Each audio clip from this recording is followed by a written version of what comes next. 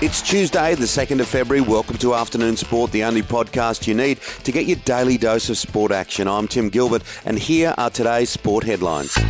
Collingwood has tried to spin a positive light on a bombshell report declaring the AFL club is guilty of fostering systematic racism that has resulted in profound and enduring harm to First Nations and African players.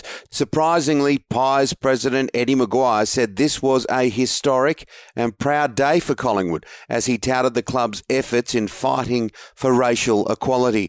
It is not washed with many Australian sports fans who think Eddie should step down now. Former Collingwood player Heritiya Lumumba says it was disturbing to see Maguire's attempts to spin his way out of trouble in Monday's explosive media conference. Lumumba, who says he dealt with racism at Collingwood over the last 7 years, took aim at Maguire in a series of tweets.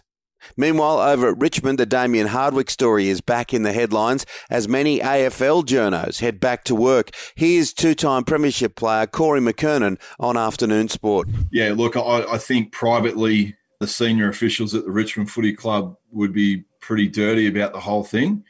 But you just know that at the end of the day, you're going to have people that are going to bring this up the minute that Richmond don't go that well. You know that they're just going to look for an excuse, and whether it's a bit of a tall poppy syndrome with the Tigers because they've gone well, this is probably the ideal cannon fodder to try and bring them down. Sydney superstar Lance Franklin has suffered yet another injury setback in pre-season training. Swans coach John Longmire confirmed the 34-year-old has been in the rehabilitation group after injuring his calf muscle last week.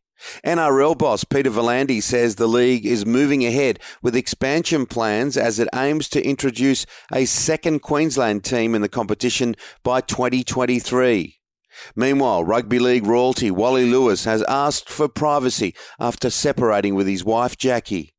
Bernard Tomic will head to the Australian Open without any match practice after a last-minute withdrawal from the Murray River Open, withdrawing just hours before he was scheduled to step onto Margaret Court Arena for his first-round clash with Aussie Mark Polmans. Tomic told Melbourne Summer Series officials he would not be competing. He says he pulled out because of a knee injury. Meanwhile, fellow Australian player Jordan Thompson has told Afternoon Sport he's completely with Nick Kyrgios and his criticism of Novak Djokovic. Yeah, I mean, I'm on Nick's side. I mean, for him to be requesting these kind of things, I think it's ridiculous. And also, it didn't have anything to do with Craig Tyler. I don't think anybody understands that. He's doing the best for the players he possibly can, and yeah, he's still copping it, so I feel sorry for him. New Rugby Australia boss Andy Marinos fears the 15-a-side code's prominent position in Australia's sporting landscape is being damaged by the Wallabies' lack of success. Marinos, who has just started as RA CEO, says there was plenty of work ahead, on and off the field, if rugby was to thrive in Australia. Former Australian cricket captain Michael Clarke has blown up after allegations emerged players are becoming fed up with coach Justin Langer's hardline attitude, labelling the way the saga played out as weak. Clarke says the players should put their name to their complaints. He added, "I think it's weak you don't put the player's name to it. I hope Justin Langer does find out who the player is and confronts him." The Brooklyn Nets imploded in spectacular fashion as a stunning run in the dying seconds saw Washington secure a thrilling come-from-behind 149-146 win in the NBA. And England's Football Association vowed to work with the British government and social media platforms to tackle racism after a spate of incidents involving Premier League players from Chelsea, West Bromwich Albion and Manchester United being targeted by online abuse.